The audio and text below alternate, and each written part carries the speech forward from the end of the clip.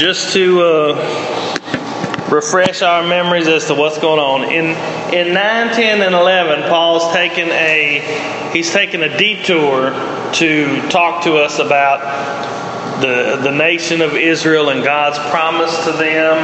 And for most of you guys, as I was reading it this weekend, I was thinking, most of you guys reading this would probably be thinking, like, what in the world does this really have to do with me? I mean, it's good to give me some information, but, what does it really have to do with me?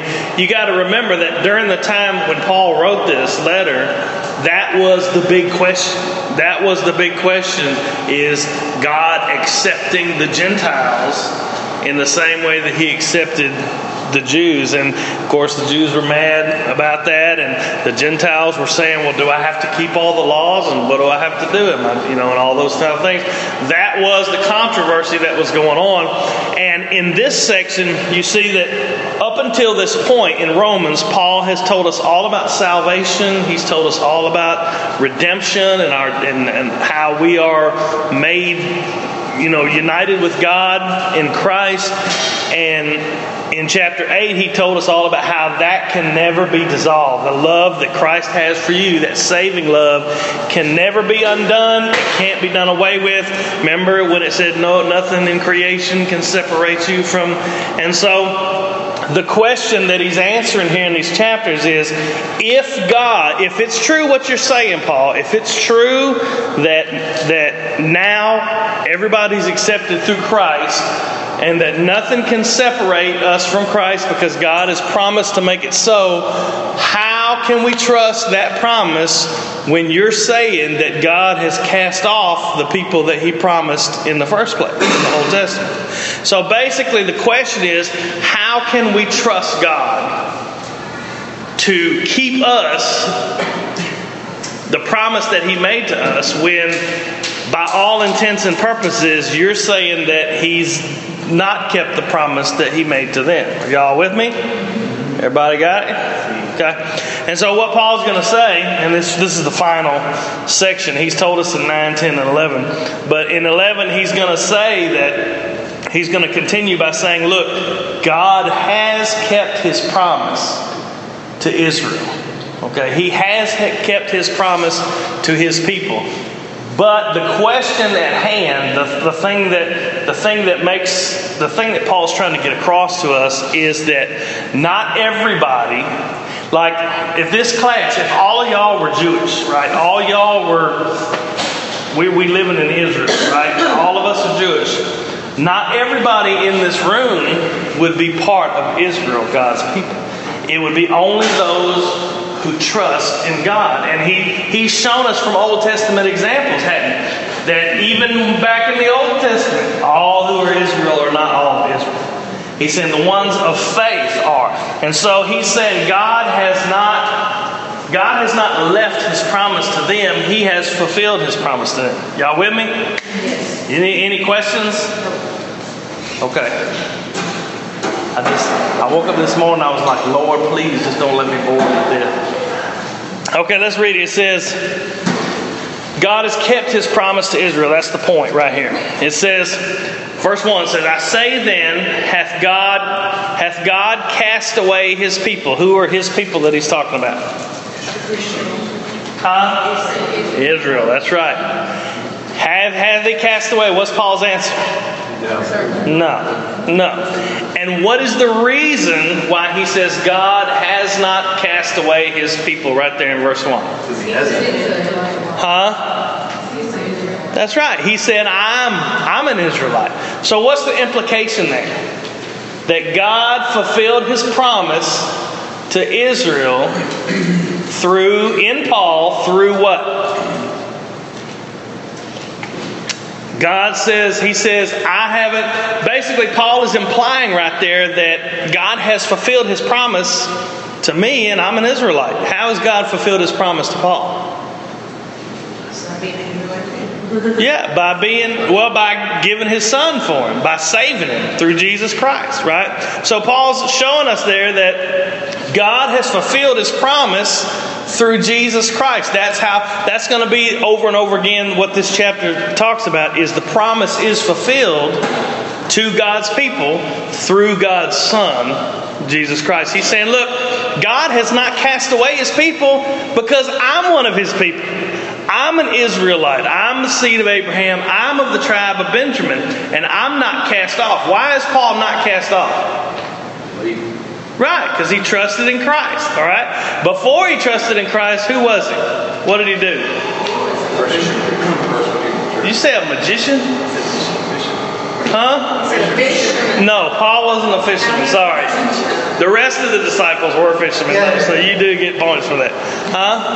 He was a persecutor. Yeah, he killed Christians. He killed people in the name of God. He was, in other places he says, I kept the law and I followed the standards better than all of my contemporaries. But he was saying that he...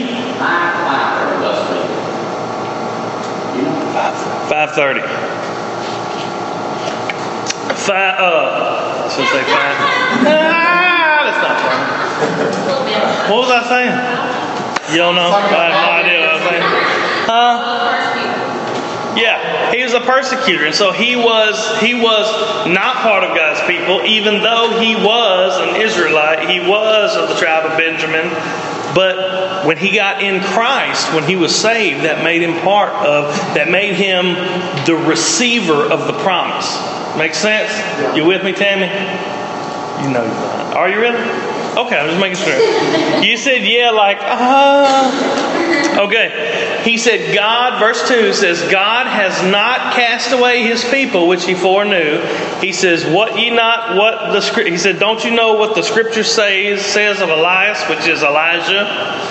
How he maketh intercession to God against Israel, saying, Lord, they have killed thy prophets and digged down thine altars, and I am left alone, and they seek my life. But what does God answer to him? I have reserved to myself 7,000 men who have not bowed the knee to the image of Baal. Even so then, at this present time, also there is a remnant according to the election of grace. Now, if you don't know that story, you know the story about Elijah. Brother Eddie's preached on it 2 or 3 times about him at Mount Carmel, where he called down the fire. And right after that story, Jezebel goes to killing all of God's prophets and so Elijah runs off, and he's by this brook, and he's all by himself, and God is feeding him through, like birds are bringing him meat, and he's got water, and he's all by himself, and he's hiding from Jezebel and Ahab, or Ahaz. It was Ahab. Anyway, and so he was complaining. He was saying, God, I'm the last one. Everybody else is dead. All your people have turned on you. Everybody's gone. The altars are messed up. Nobody's worshiping you anymore. Your own people have turned their back on you, and I'm the only one left. And now she's after me too. They're wanting to kill me too. That's it's in 1 Kings if you want to read that. And then God answered him, and He said, no, you're not the only one. He says, I've reserved for myself 7,000 men who have not bowed the knee to Baal, have not turned away from worshiping me, have not turned away from the truth. So what he was saying was, Paul is using that example. He says, even so, verse 5 says, even so now, at this present time, there's also a remnant according to the election. He's saying, even though it looks like right now that Israel has rejected the Messiah, that all the national Israel has gone their own way and done their own thing, and they're just forgetting about what God has done and how He has given them their Messiah. He says, there are some that are reserved. There are some that do believe in Christ. So he's saying the fulfillment of the promise has been given to them, even though a lot of them have rejected the fulfillment of the promise. Y'all with me? No. All right, let me tell you. Your lips say yes, but your eyes, they say no. Okay. Let me do it this way. You can thank Charles for this. He got me thinking about this. Okay. I'm going to sum up 9, 10, 11 just to show you what... Hey, Pam! Woo! Hi. about what he's talking about. And this should just sum it up to kind of help you. Okay, Paul has told us that not all Israel is Israel, right? So this is what he's saying. Okay, first you got Abraham, right? Abraham, got a little beard. That's what they look like back then? Yeah. Abraham, right? They didn't eat too much. They what? They didn't eat too much. No, they didn't eat too much back then. They hadn't really worked. I just like it's beard, no eyes. That's actually. Okay, all right. Shut up. I get it. Smiley face, nose. All right. Abraham is how the nation started, right? Yeah. All the Jews you read in the New Testament, they say, we are the sons of Abraham. We are the inheritors of the promise. We are Israel. And they were basing their relationship with God based on the fact that they came from Abraham, right? And so through 9 and 10, Paul has showed us that not everybody that comes from Abraham is Israel, right? Okay, Abraham had 2 sons. Who were they? Ishmael. He's got a little turban on his head. Ishmael.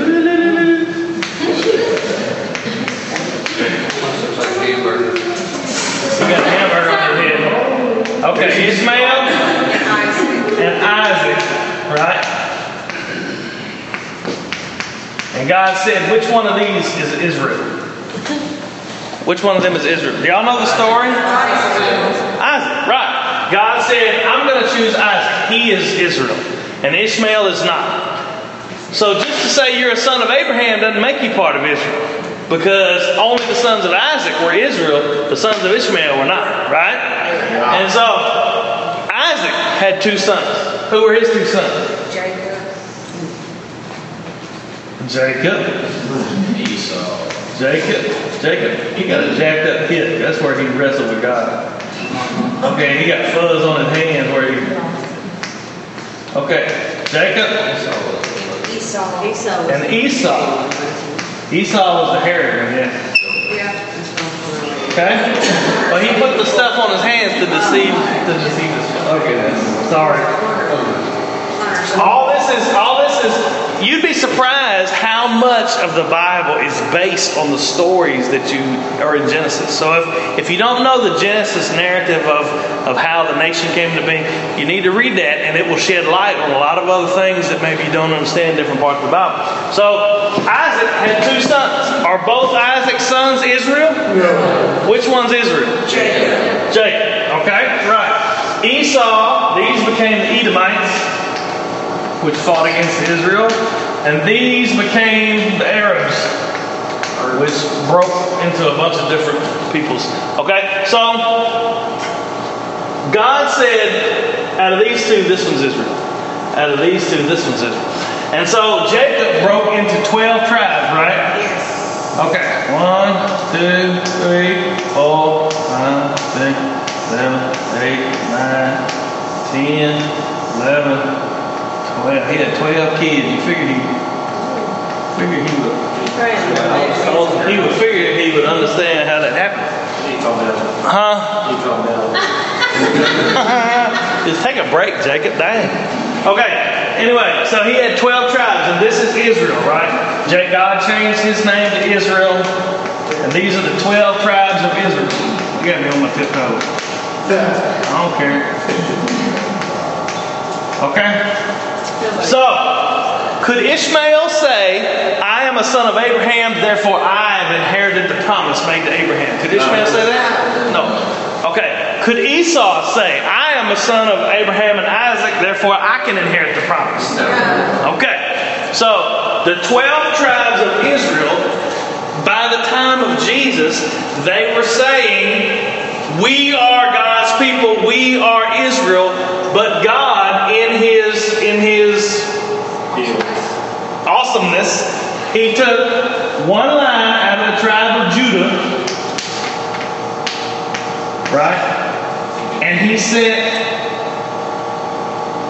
I'm going to pull this one down here. He sent His Son, Jesus, right?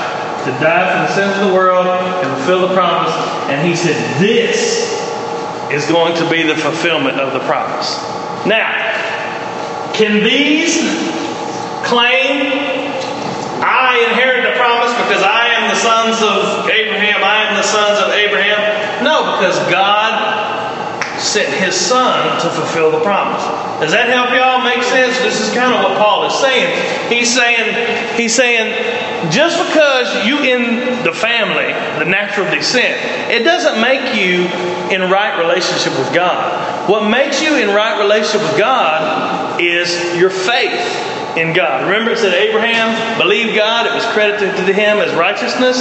And all through the Old Testament, you see different people in Israel being cut off from the people because they didn't believe or they didn't do what God said. And you see people that are not part of Israel that are brought in. Y'all know the story of Ruth. You read Ruth? She's a Moabite, and because of her faith in God, she was brought into Israel and made part of Israel. And her family was actually part of the lineage of Christ. And Rahab in Canaan, in Jericho, remember when the spies went to Rahab's house? She protected them and lied for them. And then when Israel came and destroyed Jericho, they spared her. Well, they brought her into Israel. She became part of Israel, and Rahab's family became part of the lineage of Christ. That's why it's in the Old Testament. So even in the Old Testament, you see people being brought into the people of God that are not actually born of the family. And you see people who are kicked out of the people of God who are people born in the family. So what Paul is saying here is, he's saying, look, I was born, I'm Paul. He says, I was born from Abraham. I was born from Isaac. I was born from Jacob. And then Paul says, I'm from the tribe of Benjamin. Right? He said, I'm from the tribe of Benjamin. He says, so I'm part of the family. Right? He said, but I've received the fulfillment of the promise because I'm in Jesus. Make sense? Y'all with me? That's a good analogy right there, wasn't it? Yeah. Okay. All right. God's true people have always been by faith. Even Elijah understood this. Paul said at the present time, the time Paul was writing, there is a remnant. The remnant is through Jesus. There we go. Okay. And it's by grace. Verse 6. And if by grace, then it is no more of works. Otherwise, grace is no more grace. Somebody define grace for me. Okay, I'll do it myself. Forgiveness. It is forgiveness. That would probably be part of it. Forgiveness you don't deserve. Yeah. Who said that? You go. Forgiveness you don't deserve. It's unmerited favor, I guess. It is, if I decide to bestow something on Bruce that he absolutely does not deserve. Deserves right the opposite. Right, he deserves the opposite.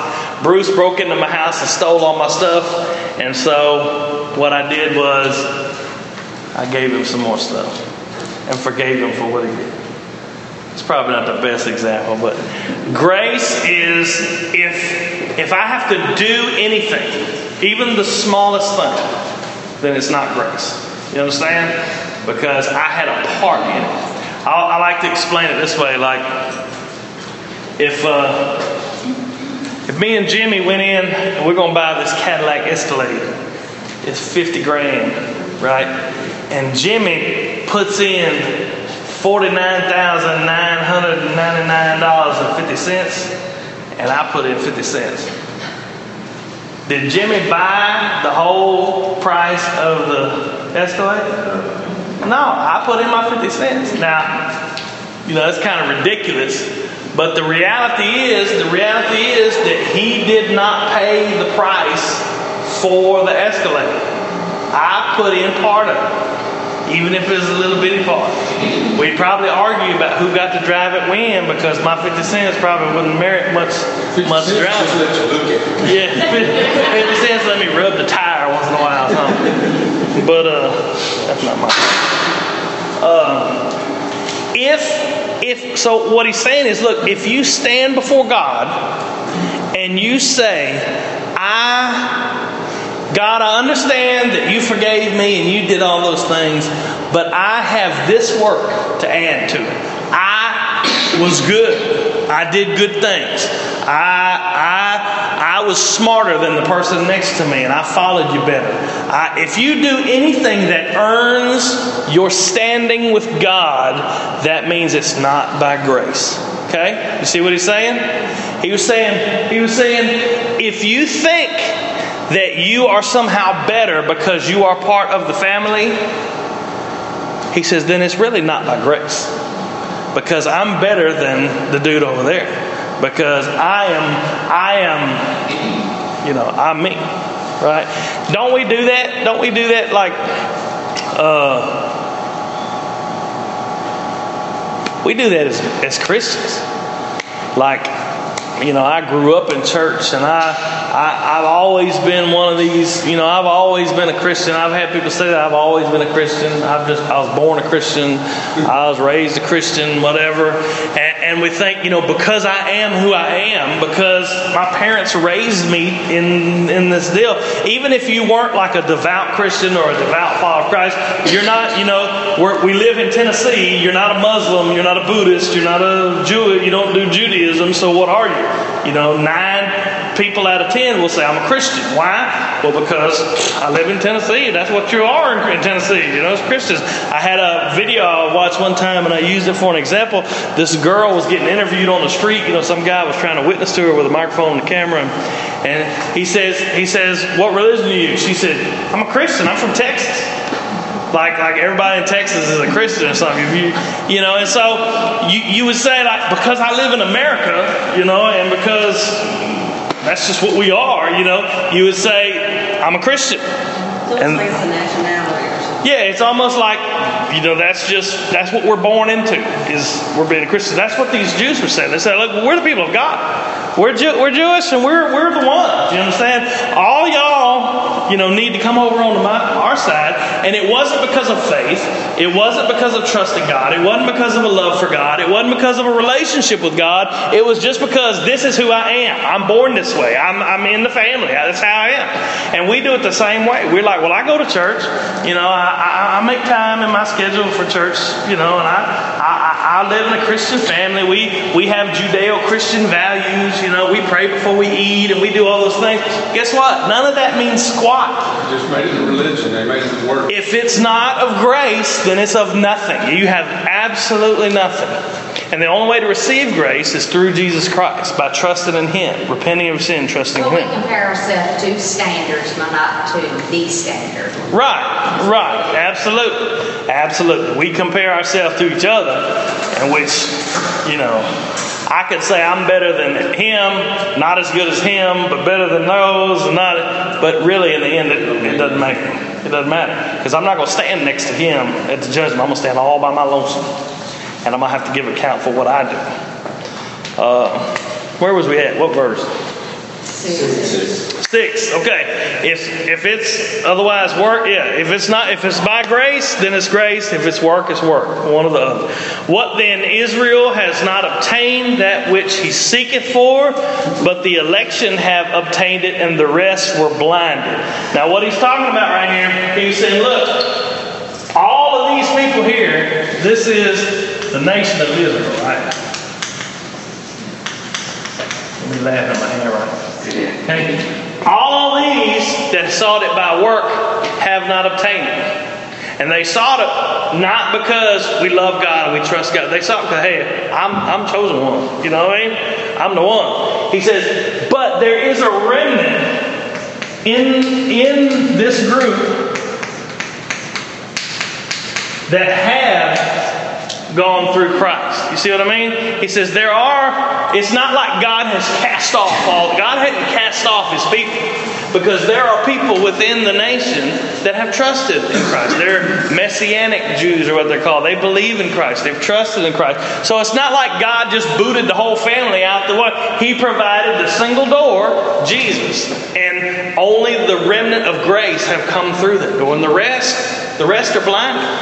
The rest are blinded. Now you're thinking about a lot of times when you talk about being blinded, I want y'all to understand. I had this discussion with people this week, and I used to think that if I learned enough about science and arguments and logic, that I could convince somebody that, this Christianity thing is true, that Jesus is the way. But the reality is, the more that I read Scripture and the more that I hear God speak to me, is you can't convince anybody of anything. It takes an internal work of God in their heart to open them up to understand and to believe the truth. So I can argue with you all day long. I argued with Jehovah's Witnesses for an hour and a half Saturday when they came to my house. And I mean, it's like, until God calls you, until the Holy Spirit draws you, until God does that work in your heart, they were just blinded. They were just blinded to what. I asked 3 questions, and I had to ask them 15 times a piece because they never would answer them. And it's just like, well, I've been here for an hour, and you ain't answered a single. She said, well, you need to go to the Bible. I said, well, my question's from the Bible. You ain't answering. It's over and over again. And so we beat ourselves up going, what, did I say the wrong thing? What am I supposed to say when I witness? What am I supposed to say? I just don't know enough. I don't know enough to be able to tell somebody. And all that is just excuses. Because the reality is, you don't know enough, and you ain't never going to know enough. The reality is, you may say the wrong thing. You may not say the thing you're supposed to say. But the truth is that you can be off in left field somewhere talking about who knows what, and God could do a work in their heart just by what you're saying, by what they're seeing in your life, and He could change them right then. I'll give you a perfect example. When there have been times when preaching, I know Brother Eddie's experienced this, but I'm talking about myself. When I'd be preaching about salvation and the gospel, and I'm talking about, in my mind, I'm giving it as hard as I can. I'm giving it people have got to come. I'm looking at you, and I know you lost. You done told me you were lost, and I'm looking at you, and I'm like, and I'm throwing it out there as hard as I can, as sincere as I can, as true to the Scriptures as I can, and I'm just doing the very best I can. And at the end, I get the invitation. Nobody comes. It's like, And then another Sunday, I'll be talking about something like tithing or something like that. Just something. Okay, guys, this is what we need to do, and I'll be just teaching you this thing. And then 9 people come get sound like I wasn't even. It wasn't even a message about all that kind of stuff. But you see, God will work and move even when you're thinking I'm doing good and nothing happens, or you're thinking, well, this ain't going very good. God moves in all that stuff. So when it talks about blindness, what you need to understand is that until God works in somebody's heart, no argument you can give them is going to work. There's no argument. There is no smoking gun. What can I say to them that's going to completely shut down the conversation and let me win the argument and let them come to Christ? No, there's no such thing. Because until God works in their heart, so what you do is you pray. God, work in their heart. Before you get there, work in their heart. That's why we pray for people, because there's no argument that you can come up with that is going to 100% of the time settle the deal. Y'all with me? Did take the pressure off a little bit. Free to be a witness. You free to be a witness. I told one guy one time, it's like the gospel is a lightning rod. And what we're doing is we're just handing lightning rods out in the thunderstorm. That's really, I don't know where lightning's going to hit, but I know when lightning hits, it's going to hit that rod. See what I mean? So what we're doing is we're handing the gospel out. And this guy don't want it, and that guy don't want it, and that guy don't want it. And bang, all of a sudden, God does the work with the gospel. And He accepts it. See what I mean? So all we're doing is handing out the message. If they really believe, it would be of us then. If we were able to convince them with an argument, it wouldn't be of God, it would be of us. Right, absolutely.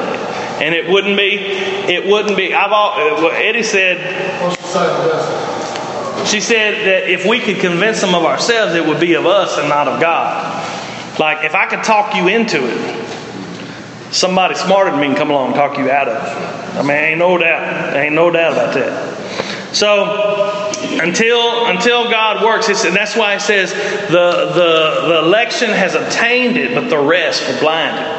And that's what that blindness is. And when you meet, I'll give you, this is pretty much, it may not be universal, but when you meet somebody that says, I just don't believe there's enough evidence to believe in God or in Christ and all this thing. What they're really saying is, I got some sins that I like to do and I don't want to give them up yet. That's what they're saying. Okay, so the majority of the nation of Israel, they were finding righteousness before God in what they were doing, who they were. They were trying to get it by works. And Paul said the remnant within Israel did, I'm not reading the Bible, I'm just reading some of my notes. The remnant within Israel did find it. And this is Paul, who Paul says the election. So Paul's saying that within the nation of Israel, there are those that are accepted by grace. Now verse 8 says, according as, this is talking about them being blinded, according as it is written, God hath given them a spirit of slumber, eyes they should not see, ears they should not hear, unto this day. And even David said, let their table be made a snare and a trap and a stumbling block. Let their eyes be darkened that they may not see, and bow down their back away. That was David's prayer in one of the Psalms. And he's talking about his own people. So what he's saying is, this shouldn't be a shock to you guys. Talking to the Israelites. This shouldn't be a shock to you, because even in your own Old Testament, you got Elijah. We've already talked about him, who said that all Israel has turned away from you and nobody's left. And God said, no, I still have a remnant. And then you got David, Israel's greatest king, who is praying for Israel to be destroyed because they've all turned away. He said, so you shouldn't say just because I am part of this family, because I am Abraham's natural descendant, that I am part. Because even in the Old Testament, it wasn't that way. So the point he's trying to make, and I probably need to hurry up, is that Jesus Christ is the fulfillment of God's promise, both to Israel and to the world. Okay? Jesus is God's perfect Israel. And when anybody who is in Christ is God's perfect Israel that have come to Him by faith, and they receive the promise that God made. Remember the promise God made through Abraham in Genesis was, I will make you many nations, and through you, through your seed, the world will be blessed. And who was Abraham's seed? Jesus was Abraham's seed. And it's through Christ that the world is blessed. So let's skip to verse 11. Or no, that wouldn't be skipping with it. He says, I say, have they stumbled that they should fall? Who is they? Israel. Have they stumbled that they should fall? It says, God forbid. But rather through their fall, salvation has come to the Gentiles. Who are the Gentiles? Us. Anybody who's not Jewish. For to what, and why has salvation come to the Gentiles? For to provoke them. Who is them? Israel to jealousy. So you see what's going on? It's not necessarily just talking about, oh, there's going to come a day when it's all going to be different. It is just all about us. Right. And so, say that again? Israel thought in their own heads, well, it's just about us. They can't have what we have. Right. It turned into pride. Gentiles can't have what we have. Right. It turned into a source of pride. And so God says right here, He says, their fall away from who? Jesus Christ. Salvation has come to the whole world. And the reason it's come to the whole world is so that it's going to provoke them to jealousy. So look at the verse again. They have not stumbled just so that they'll perish. See what it says? Have they stumbled just so, I'm just going to throw them away? No. They stumbled so salvation would come to the rest of the world. And salvation coming to the rest of the world would do what to them? Provoke them to jealousy. So God hadn't just thrown them away. The whole Old Testament and just right together. Yeah. What? It just took the whole Old Testament because Israel fell. When did it all come to full circle? And then right there in verse 11 it says that's why they kept falling. Right. They kept falling. They have fallen especially away from Jesus. So their salvation has come to the rest of the world. But the rest of the world's salvation does what? Yeah, it comes through Jesus. But what does the rest of the verse say? The salvation of the rest of the world is for to provoke them to jealousy. So God hasn't thrown them away. He has. He's trying to wake them up. He is trying to wake, like our salvation and our witness goes right back to them. God is calling them through Jesus, just like He's calling us through Jesus. So Paul is saying, look, God has not thrown away His people. God has not abandoned the promise to His people. He caused the blindness to come over His people that rejected Christ, so that the rest of the world would inherit the blessing of the promise through Jesus Christ. And then the Jews would see the promise, they would be jealous for the promise, and they would come to know Christ themselves. So he's saying Jesus is the fulfillment of the promise. Y'all with me? That kind of got confusing to me there for a second. So it's not, he's saying, I haven't thrown them away. So this whole deal about, well, God, just don't do them anymore, you don't love them. No. I haven't thrown them away. He says, but their salvation, their inheritance of the promise is going to come the same way yours did. It's going to come through Jesus Christ. He's given them a chance. Right, absolutely. Just like He gave us a chance. We better hurry. So, let's get down to... I like what Paul says in 13. He says, for I speak to you Gentiles insomuch as I am the apostle of the Gentiles. Right, and go on and read 14. That if by any means I may provoke to emulation them which are of my flesh, and might save some of them. So who is he talking about right there? Them which are of my flesh. The Gentiles. No, Israel. That's right, the Jews, the ones of his flesh. So what's Paul saying? He's not looking forward to some future time when, the beasts are rising out of the blah, whatever, all that stuff. He's looking for right now. He's saying right now. He said, look, I'm the apostle to the Gentiles. He says, I magnify my office. He says, because through my ministry to the Gentiles, what was his ministry? What was he doing? Gospel. Yeah, he was going around preaching the gospel, starting churches. He says, through my ministry, he says, I want to provoke to emulation, to cause jealousy, which the people of my flesh, and might do what to some of them? Save them. That's right. That's what he's saying. I'm bringing the gospel to the Gentiles, but that same gospel is going to Israel. So God's promise is being fulfilled through the gospel of Jesus Christ. Okay? What? As you visually see Paul stomping his foot like, don't you get it? Yeah.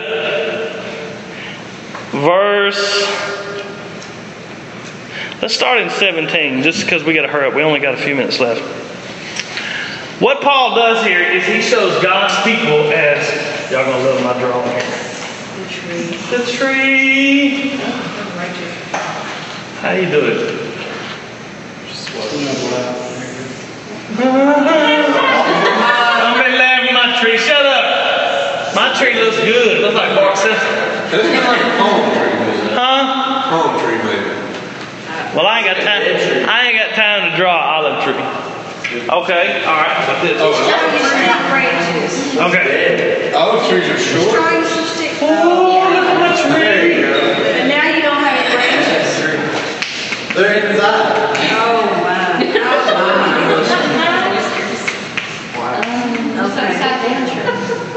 Draw some leaves on the tree. What's this for? What is that? You're not going to get to teach this if you keep growing. I'm sorry. Okay, olive tree. Those are leaves on the branches. Okay, olive tree. The people of God. Somebody laughing at my tree. The people of God in the Old Testament were often portrayed as an olive tree. And so Paul's going to take that figure in Romans 11. He's going to show us the olive tree. He's going to say, verse 17. Is it 17? Yes. Yeah. And if some of the branches, who are the natural branches? Israel. They were born into the olive tree. Be broken off, and thou being a wild olive tree. Who are the wild olive trees? The unnatural branches. Who are they? The Gentiles. Were grafted in among them, and with them, who is them? Israel. That's right. That's right. Partaketh of the root and fatness of the olive tree. Okay? So what he's saying is, and he'll say it again in for if thou wert cut. Anyway, what he's saying, I'm going to read 3 or 4 more verses right here, but what he's saying is if the natural branch was cut off, how was the natural branches cut off? To prune. I know that, but how did he do it? What does it mean that the natural branch, the olive tree is God's people, and God walked up and cut off a branch of God's people? Who were they that were cut off?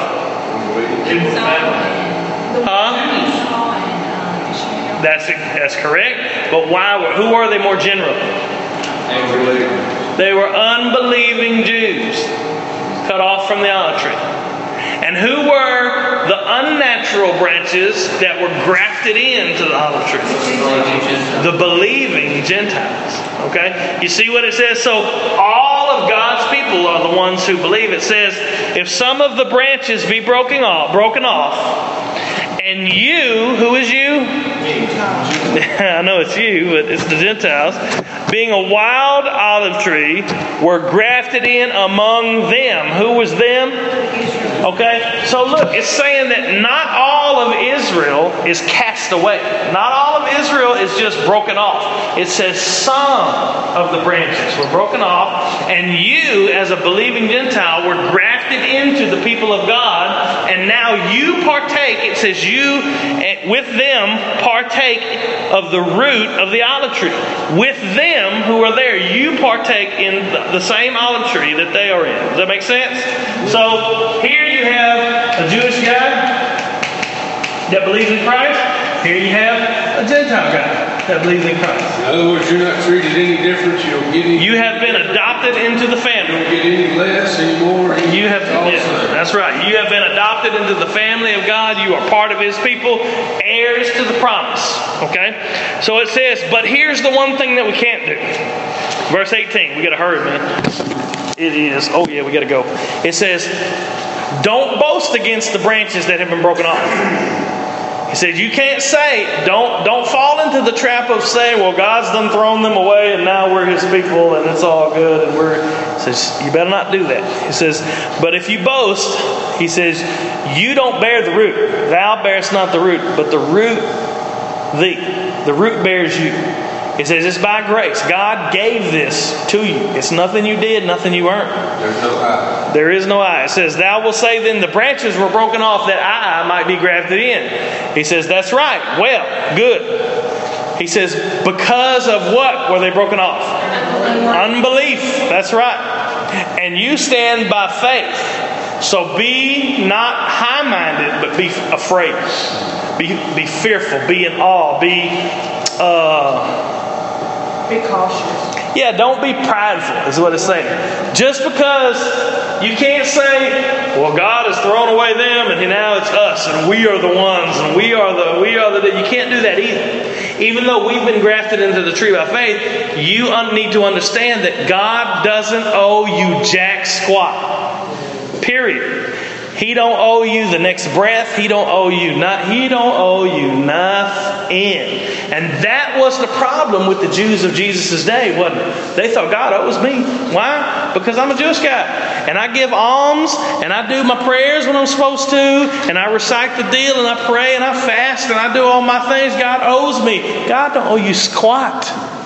But because God has broken off the branches that did not believe, and He has grafted in the branches that did believe in Christ, we can't say either that we have somehow earned something, or that we are somehow better than other folks, or we have somehow replaced God's people, that He has cast them off and now replaced them with us. You can't say that either.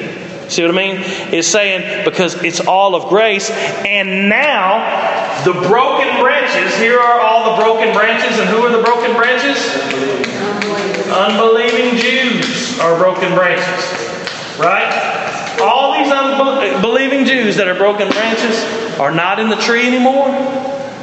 But it says they can be grafted back in. And how are they going to be grafted back in? By believing in Christ. So what? We don't live high-minded above them. We don't live prideful above them. We bring them the gospel.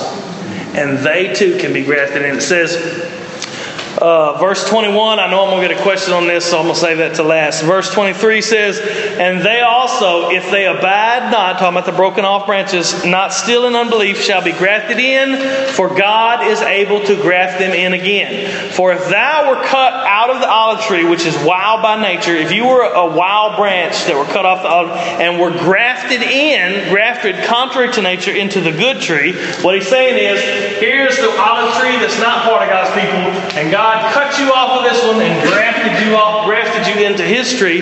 He says, if God did that for you, He said, how much more shall these, the Jews, which be natural branches from this tree, be grafted into their own olive tree? See what I'm saying? It's kind of a confusing metaphor, but once you understand what he's saying, it makes sense, doesn't it? Okay? It says, he said, I would not that you be ignorant, brethren, of this mystery, lest you be wise in your own conceits, that blindness in part, has all Israel been blinded? No. Blindness in part has happened to Israel until the fullness of the Gentiles come. And so, that word so is very debated. If you ask me, and I would be translating this, it would say, in this manner. And so, hutos, in case you care. Most of you probably don't. And so, in this is how all Israel will be saved. How will all Israel be saved? By being grafted in. By being grafted in through Jesus. Through Jesus. Exactly. Y'all got it. Now, remember the lines I had up here with the X's on? All these are not Israel, but God has saved this one, and this one, and this one, and this one, and this one, and this one within Israel. Right? When it says all Israel will be saved, does it mean all these people? No. Those, and it's talking about Jewish people now. It's talking about Israel. Those who trust in Christ.